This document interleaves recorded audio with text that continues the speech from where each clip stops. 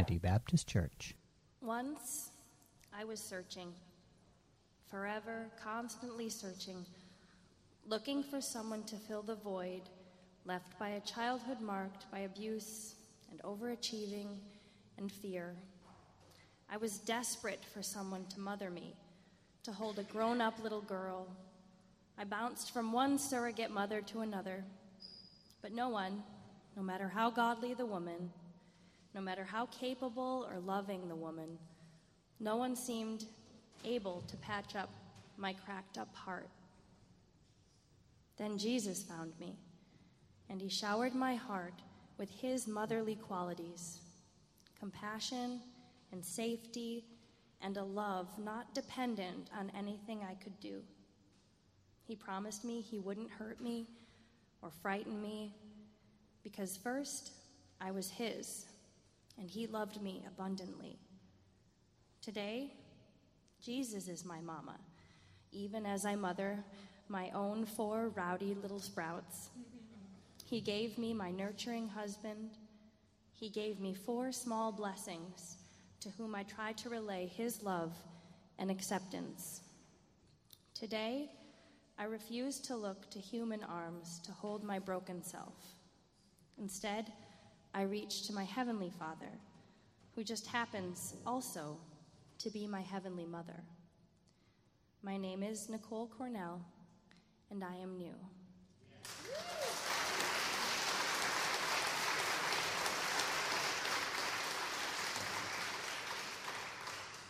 And now from Nehemiah 6, 1-9. When word came to Sanballat, Tobiah, Geshem the Arab, and the rest of our enemies that I had rebuilt the wall and not a gap was left in it, though up to that time I had not set the doors and the gates, Sanballat and Geshem sent me this message: "Come, let us meet together in one of the villages on the plain of Ono." But they were scheming to harm me. So I sent messengers to them with this reply: "I am carrying on a great project and cannot go down. Why should the work stop while I leave it and go down to you?" 4 times they sent me this same message, and each time I gave them the same answer. Then, the 5th time, Sanballat sent his aide to me with the same message, and in his hand was an unsealed letter in which was written, "It is reported among the nations, and Geshem says it's true, that you and the Jews are plotting to revolt, and therefore you are building the wall. Moreover, according to these reports, you are about to become their king, and have even appointed prophets to make this proclamation about you in Jerusalem. There is a king in Judah.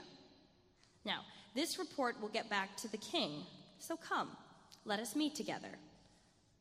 I sent him this reply: "Nothing like what you are saying is happening. You are just making it up out of your own head." They were all trying to frighten us, thinking their hands will get too weak for the work and it will not be completed. But I prayed, "Now strengthen my hands." The word of the Lord.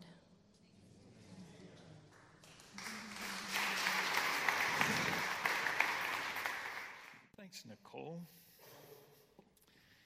Okay. I'm going to let you in on a little secret. I have a few quirks.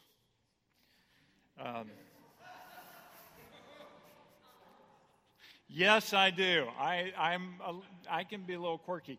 One of my quirks is I find great, I like to try to find wisdom in bumper stickers. Whenever I see a bumper sticker, I'm looking for the nugget of truth, and sometimes there's some really good stuff in bumper stickers. And so when I find one, I write it down. And so I have a list of bumper stickers. So I thought I would share a few with you, and some of them are kind of deep, all right? Here was one that I really liked. Want a taste of religion? Bite a minister. Just saying. This one you might have to think about for a minute. My karma ran over your dogma. Beer isn't just for breakfast anymore.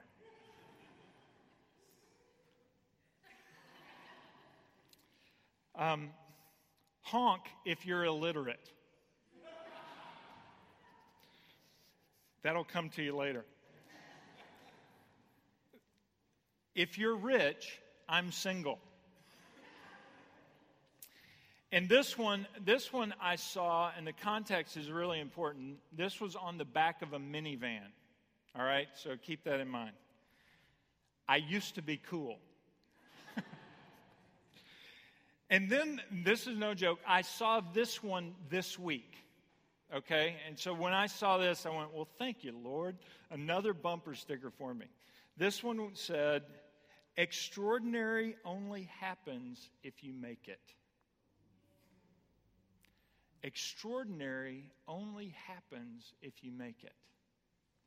Now that was very timely because we are in this series called Extraordinary, where we have, the first week we established that most of us don't feel like we are extraordinary, or we don't feel like we're living extraordinary lives, and yet almost all of us said that we wanted to be, right? When I asked the question at the beginning of the first week of this series, I said, how many of you would use the word extraordinary to describe yourself or describe your life? Very few hands went up. But then at the end of the service, when I said, how many of you want to commit yourself to living this extraordinary life, almost everyone stood up. And so there's something in us that knows that God has wired us for the extraordinary. He's wired us to live beyond average, to live beyond status quo, to live beyond ordinary, and to step into the extraordinary. What we've seen over these weeks as we've gone through the book of Nehemiah is that there are some things that God does in helping us to become extraordinary and to experience this extraordinary life. But there are other things that we have to do. We saw week one that God gives us a passion and that we pray because we know that we can't accomplish it in our own strength. And we've seen as we've gone through the book of Nehemiah that we need to keep praying. We need to keep coming back to the Lord. We also saw that the extraordinary happens when we come together and we each do our part. So there are some things that are kind of outside of us. But then there are other things that are within us, where the bumper sticker is true, that extraordinary only happens if you make it. You have to have a plan. And as we saw last week, opposition is going to come, and when opposition comes, you have to fight it. You have to fight it. This morning, we're going to look at some more opposition from Nehemiah chapter 6, from the text that Nicole just read for us, where the enemy comes and has three different ploys, three different attacks that they come against this extraordinary work that Nehemiah and Israel are accomplishing. So if you'd like to turn to Nehemiah chapter 6, it is, Nehemiah is in the Old Testament. It's right at the end of the historical section. I know that helps you out quite a bit. You go to 1st and 2nd Kings, 1st and 2nd Chronicles, and then you hit Nehemiah. Let's look at this first attack of the enemy. It's in verses 1 through 4. When word came to Sanballat, Tobiah, Geshem the Arab, and the rest of our enemies that I had rebuilt the wall and not a gap was left in it, though up to that time I had not set the doors and the gates, Sanballat and Geshem sent me this message. Come, let us meet together in one of the villages on the plain of Ono. Now, these guys think that they're being subtle. And what they're trying to do is they're trying to distract Nehemiah from the work. But who do they really think they're kidding? Right? I mean, here are the same guys who had just tried to organize an attack against Nehemiah, and now they're just saying, hey, why don't you stop and come on down to Ono and hang out with us? Really? I mean, It's kind of like, hey, Nehemiah, we know we've been opposing you and you beat us fair and square, so why don't you just come on down to Ono and have a beer, or we'll buy you a cappuccino. Let's just let bygones be bygones. Bury the hatchet, so to speak. Take a little break from what you're doing. Who do they think they're talking to? Nehemiah must have been thinking, I may have been born at night, but it wasn't last night. He's not falling for it.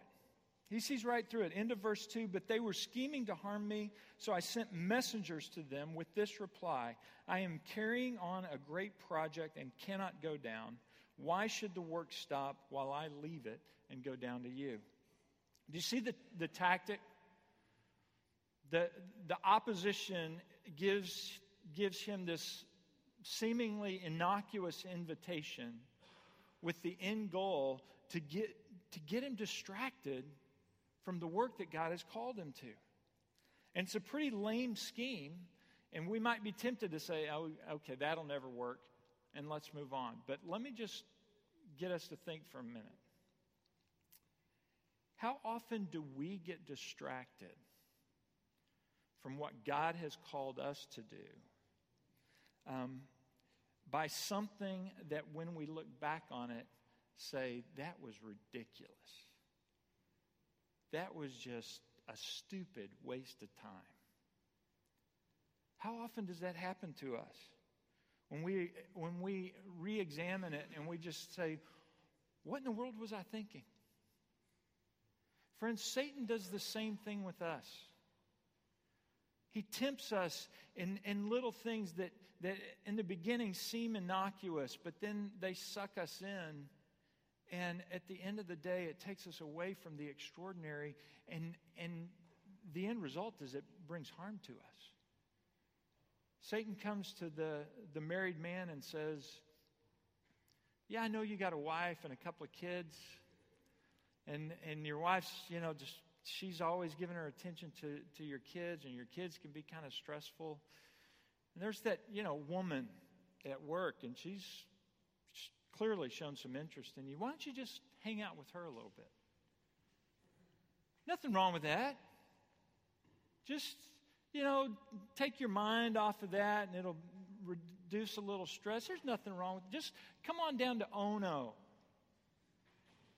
and hang out with her. Then you can see where that goes. Or Satan comes to the single man or woman and says, gosh, living for God's got to be really tough when you're all alone. Wouldn't it be great just to have somebody in your life? So why don't you just indulge in that relationship? Come on down to Ono. I know it's not really what you want, but just for a night. Just for a short time. It'll feel good. It'll fill you up. See, Satan plants these seemingly innocuous thoughts, and it gets us distracted from what God has called us to, from the extraordinary purposes that He has for us. And sometimes we buy into them. I wonder how many of us succumb to temptation and get distracted from the extraordinary life because we think that those things will bring us happiness and satisfaction even in the short term. I've had people in my office who are in shambles, lamenting over situations in their lives where they have admitted, I know it was stupid, I know this is crazy, but I just keep going back to that place. They lose focus. They get distracted from the extraordinary that God has called them to, and ultimately it brings them harm. Friends, the distraction of pornography, of drunkenness, of debt, of wrong relationships, of gossip, all of those things are just distractions that keep us from the purpose of God in our lives, and eventually they bring harm to us and to those around us. Satan will use anything that he can to distract us, get us down to oh no, which I think is aptly named. Oh no!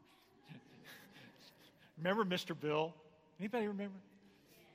I'm dating myself. Oh no! Let's just all pause. Oh no is not a great place to go.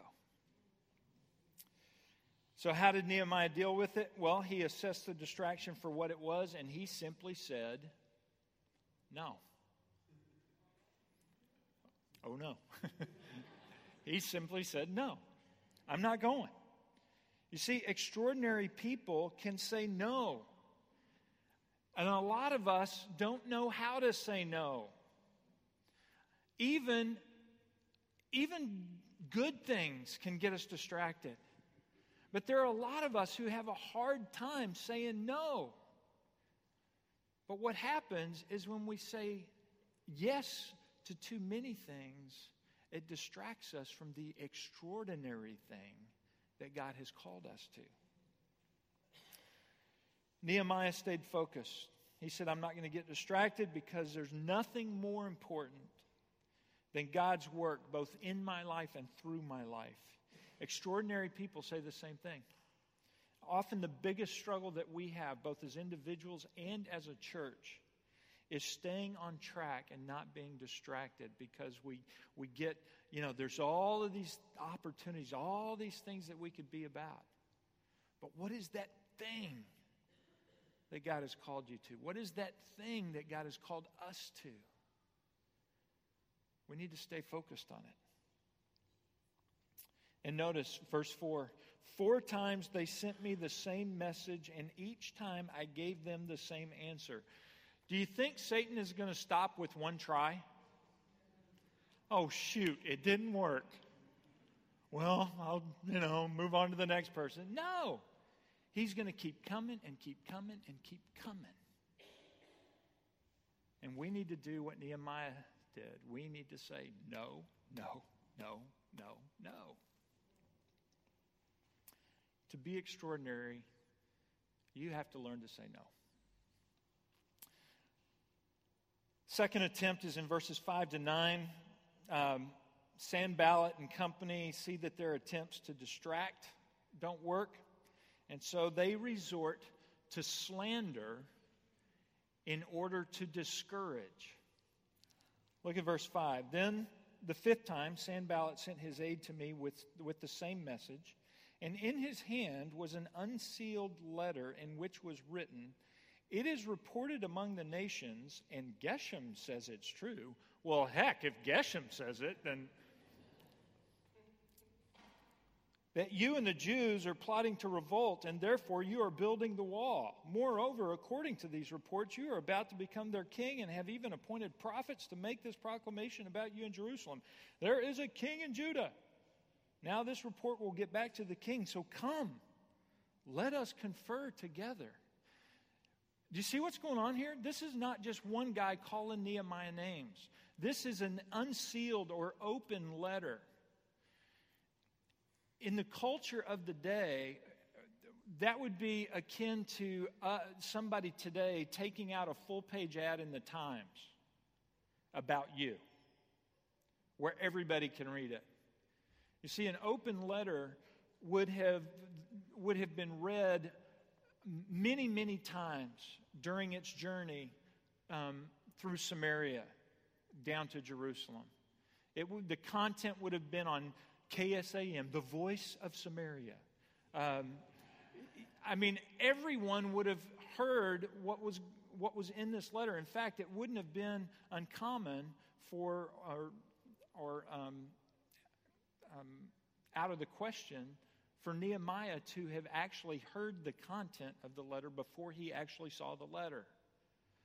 That's what an open letter was.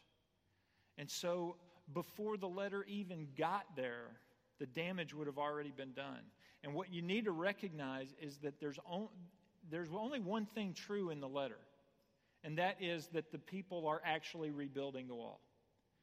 Everything else is fabrication and defamation.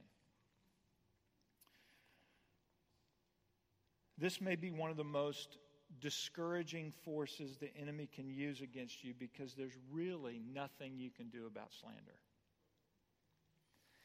I had a professor in seminary named Dean Borgman who was talking to a number of us who were planning on going into youth ministry, and he said, the only thing that you really have control over in your ministry is your integrity before God.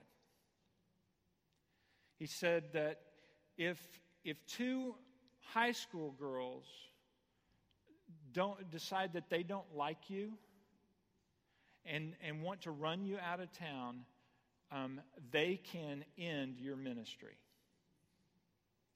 It's real encouraging for people who are wanting to go into youth ministry. Woohoo! Right? He said, if all two high school girls have to do is decide that they don't like you and that they want you out of their town, and they can conspire and come up with a story about how you have been sexually inappropriate with them, and you're done. The truth doesn't matter. Because if they come up with that, even if you fight against the charge, the damage will already be done and you will be finished in that town. Friends, that's what slander does. Slander is hard, if not impossible, to fight against. And what happens when we get slandered too often is that we then begin to expend our energy on what? Self-defense. Right? We start fighting for what's true, for what's right, and we turn our attention off of the thing that God has called us to, and we put our attention on fighting for ourselves. But the truth is, there's nothing you can really do about slander except stand on the truth and your integrity before God and let the chips fall where they may. A.W. Tozer once said that when slandered, a person of God does not fight back. So how does Nehemiah respond? Does he put everything on hold and say, okay, I got to make a trip down to Susa and talk to Artaxerxes and let him know that everything that's being reported is not true? Does he do that? No. Does he call a town meeting and get everybody together and say, okay, guys, you know that this... No, he doesn't do either of those things. Verse 8, I sent him this reply. Nothing like what you're saying is happening. You're just making it up out of your head. Verse 9, they were all trying to frighten us, thinking their hands will get too weak for the work and it will not be completed. But I prayed, now strengthen my hands. See what he does? He stands on his integrity. The desired end was to discourage him from the work, was to get him fighting another battle. But rather than give in to that and expend his energies in self-defense, he simply stated the facts, stood on his integrity before God, and prayed that God would strengthen him as he pressed on. He stayed focused. Extraordinary people know that personal security does not come from how well you can defend yourself. It comes from your integrity before God. As Paul told the Romans, if God is for you, who can be against you? Right? If God is for you, who can be against you? Nobody. Nobody that matters anyway. In 1 Corinthians 4, he wrote to the Corinthians, and he said essentially, I don't care if you judge me or if anybody else judges me. My conscience is clear because God is my judge. And I'm doing what I'm doing for His glory and His honor. You see, that's Paul's position, and that should be ours. When opposition comes and slanders you, extraordinary people do not expend their energy on self-defense. and they do not allow the slander to discourage them. Rather, they stand on their integrity before God, staying focused on the work at hand, praying that God will strengthen them so that they can keep going. Final form of opposition is an attempt to discredit Nehemiah. Look at verse 10. One day I went to the house of Shemaiah, son of Delaiah, the son of Mehetabel, who was shut in at his home. He, meaning Shemaiah, said, "Let us meet in the house of God inside the temple, and let us close the temple doors, because men are coming to kill you. By night, they're coming to kill you." The idea is, Nehemiah, these guys are coming to kill you, so let's go hide in the temple. Here's what's wrong with that idea. This phrase, inside the temple, in the Hebrew, literally translated, is in the middle of the temple. What was in the middle of the temple? The altar. The Holy of Holies. Who was allowed to go into the Holy of Holies? The priests, the Levites. If you've got a Bible with a cross-reference, you might see the cross-reference of Numbers 18:7, which talks about the fact that only the Levites were allowed to go into the inner place and to go and have contact or do anything inside the curtain with the altar. And it says literally, it says anyone else who comes near the sanctuary must be put to death. The point is that a non-Levite, which Nehemiah was not allowed to go into that place. So what was Nehemiah's response? Verse 11, "But I said, should a man like me run away?" Now he's not being, all thinking I'm all that he can withstand this. He's just saying, I have a call of God on my life. So should I leave what God's called me to, even if it costs me my life? No.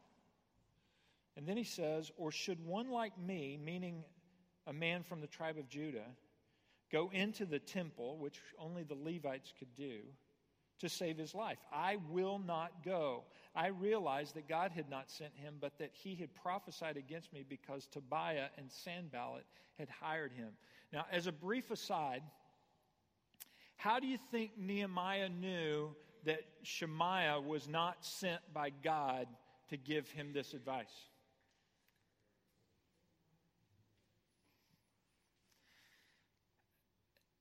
Because he knew his Bible. And he knew that God would never counsel against what God has already counseled. Right? Friends, God will never counsel you against what He's already said in His Word. He just won't. Oh, but Keith, I love him. He is such a wonderful and kind man and treats me so well. But is he a Christian? Well, not yet.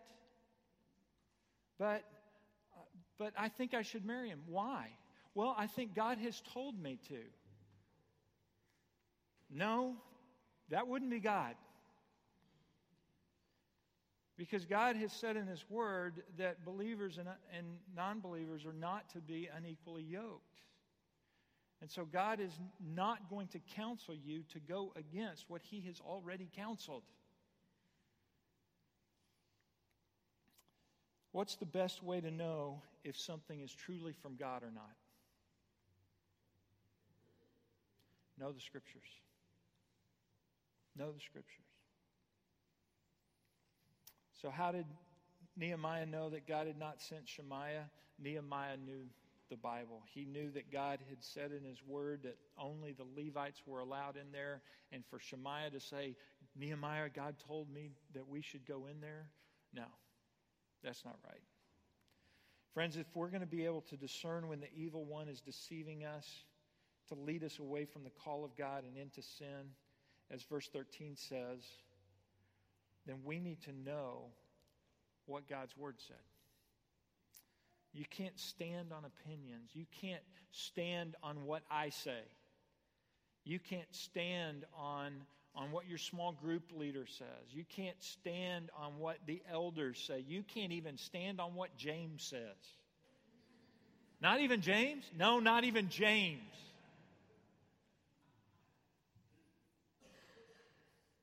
There's only one thing that we can stand on, and that is the truth of God's Word.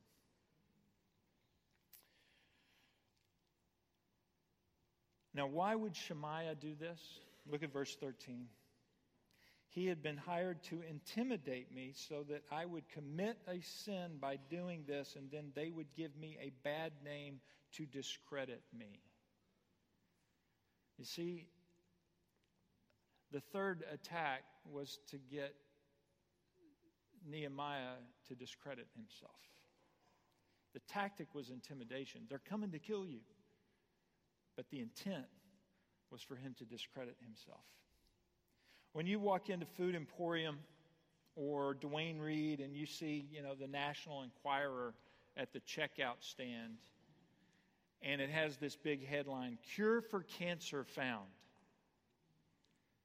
Do you quickly grab that thing and start reading the article? No. Why not? Because right next to it is the headline that says, "Bruce Jenner has alien baby."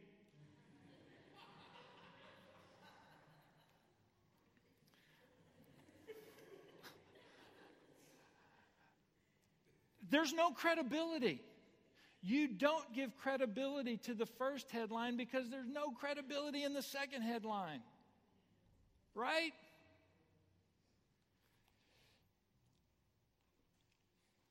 Here we are telling people that God became a man in the person of Jesus Christ, who died unto the wrath of God for our sin and rose from the dead so that we might stand righteous before God and spend eternity with him in glory. What's more incredible?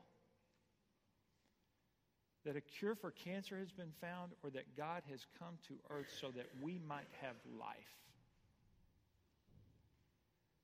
How are people going to believe?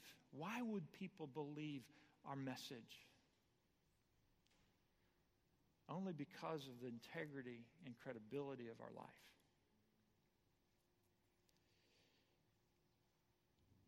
So if you were the devil, what would you do to try to keep a person from the extraordinary purpose of God in his or her life? I'll tell you what I would do. I would try to distract you from the work. And if that didn't work, I would try to then discourage you from doing it. And if that didn't work, I would then try to get you to discredit yourself so that no one would then follow you in that work. That's what the devil tries to do here, or that's what the enemy tries to do here. We all know people who, in the words of Paul to Timothy, have shipwrecked their faith. Men and women who have shipwrecked their ministry, they've shipwrecked their family, they've shipwrecked their witness because they have been led into sin and have been discredited. They have lost integrity of the continuity between their words and their actions, and so why in the world would anybody follow them? Parents, do you want to have an extraordinary family? Do you want to have extraordinary kids? Nobody. You guys are all good.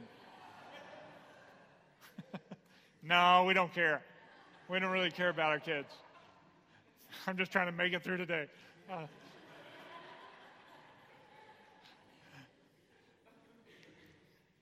If you want to have extraordinary children, if you want these children to grow up loving God, you know what they need? Those kids need from you? They don't need you just to bring them to church and teach them the songs. Dads, they need to see you loving their mom sacrificially. Because if you're not doing that, then they're going to see a disconnect from the songs you're singing on Sunday to the life you're living on Monday. Moms, they need to see you being patient with and being respectful to their dads. Because if they don't see that, they're going to see a disconnect between the stories they're hearing on Sunday to the lives they're seeing on Monday. What about us as coworkers? How are you going to invite a coworker to come to church with you and hear about the love and glory of God when you're just as cutthroat, you're just as backstabbing, you're just like everybody else in the office? Why would they want to come? What kind of credibility do you have with them? You see, there has to be a connect between what we say and what we do.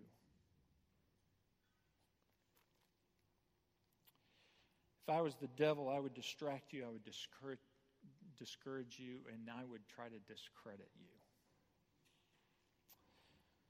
So how does an extraordinary person overcome opposition? Well, you have integrity. You stay focused, and you have integrity. Like Nehemiah, you would rather die right than live wrong. You might be thinking, Keith, these are tough things to do. Why should I even try? Well, look at verse 15. So the wall was completed on the 25th of Elul in 52 days.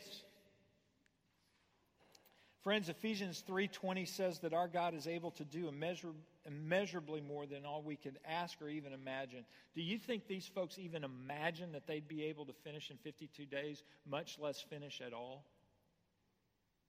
No. But you see, all God needs is someone who will be faithful, someone who will believe God and will pray like crazy and will persevere, won't be distracted, won't get discouraged, won't allow himself to be discredited. And he will take these folks out of the ordinary and accomplish the extraordinary through them. And what happens to the enemy? Verse 16, when all our enemies heard about this, all the surrounding nations were afraid and lost their self-confidence because they realized that this work had been done with the help of our God. The enemy lost confidence. What does James 4:7 say? It says, submit yourself to God, resist the devil, and he will what? Flee from you. You stay focused. You stay on it. You have integrity. You just stay at it. And what's Satan going to do? I'm done. I got nothing more against this person. Friends, Satan is going to oppose us. He is going to try to distract us. He is going to try to discourage us. And he's going to try to deceive us in order to discredit us. But if we will stay focused like Nehemiah, God can and will do extraordinary things. And the enemy will lose his confidence. Let me pray for us.